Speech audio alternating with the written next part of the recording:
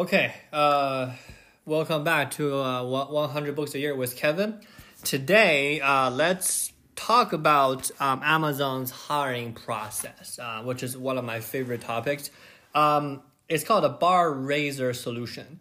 So I'm probably going to spend a couple of days on this, but the goal of the bar raiser solution is to scale or have a repeatable process that is simple to understand, and then they can really keep the hiring process at a very high bar when they can, bring in top talent. And the thing that it's trying to prevent this kind of like a feedback loop, right? Where a person that really likes the other person, right? An interviewer, really likes the interviewee, and then we have a little bit of a feedback loop, right? So this particular idea of a bar raiser hiring process eliminate that. So it's trying to make it more systematic with a better process, and then so that they can make sure that Amazon can get high-notch or high-caliber talent compared to other company, right? So in a traditional sense of the recruiting world, right?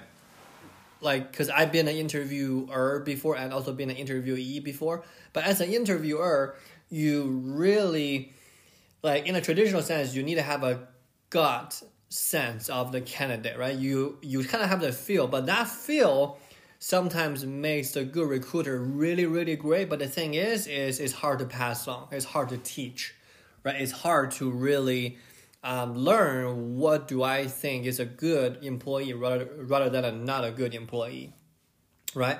So who are the bar raisers, right? Like, who are these people? So these people are regular Amazon folks, right? Like, they have their day job. They're a software engineer. They're in HR. They're in finance, whatever. But they have specialized recruiting training. So the goal of that is to raising the bar with each new hire. And some people might ask, hey, like, why don't they just have like bar raisers to be its own department so that all they do is conduct interviews or be in interviews? Amazon believe that, they will be better at their job if they actually do some of their job, right? Let's say a bar raiser for a software engineering department, right? Then they are doing a job so they can have a better sense of how the candidate will do when they're actually hired on, if they're top quality. So I think that's actually a really good idea. And bar raiser cannot be a hiring manager or recruiter, that they just cannot be in the process, but they're somebody who is actually in the field, are actually doing what the new hire is supposed to do, and then they have the vote to veto anyone. This one doesn't really happen all that much, but the bar raisers has a vote to veto all the hiring managers and recruiters, and we go from there. So let's kind of like go through. This is probably going to be the longer portion of the podcast. Let's spend a couple minutes on this. The bar raiser recruiting process. There's a few steps, okay? Well, the first step is job description, right? So this is the hiring manager's responsibility to write a description for a job. A good job description needs to be specific and focused, right? Now the second step is we have the resume review. So resume review, the major focus of that is to see if the job description is on point, right? If your job description is on point, you're going to get the people that you want. If your job description is not clear, then you might get somebody from a totally different field apply to this job, right? So the first step, job description and resume review, are kind of like a feedback process that you can see how well are you doing, right? Number 3, we have the phone screens.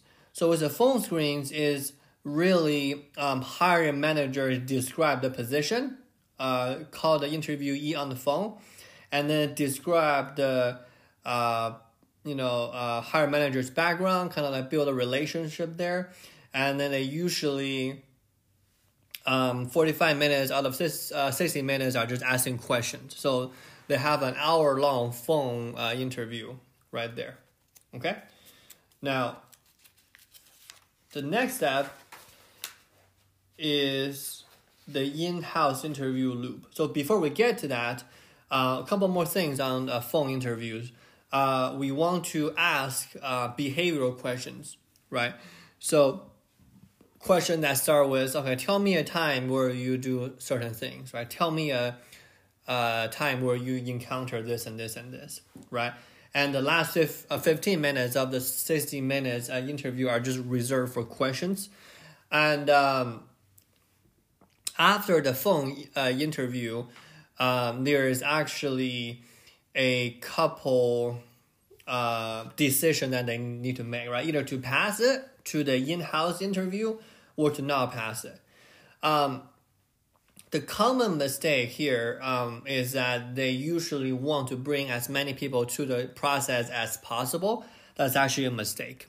In reality, the phone interview, Amazon has a 1 in 4, so 25% passing rate, because it is a time waster for the recruiting process and for the for the interviewee if you are just passing along unqualified candidates down the stream, right? So the phone screen is really very, very key because it is the first key step in the hiring process for Amazon. Now, this is where I really want to spend a lot more time on today. It's the in-house interview loop. It takes 5 to 7 hours. So you are literally in there for all day interviewing, right? So there will be 5 to 7 different interviewers. So the interview loop will be consist of the bar raiser, which we talk about it, the person that has a full-time job at Amazon, and then maybe the interviewee is a software engineer and he is a software engineer himself or herself, right? The bar raiser. Secondly, we have the recruiter, and then lastly, we have the hiring manager. So the loop consists with these 3 people.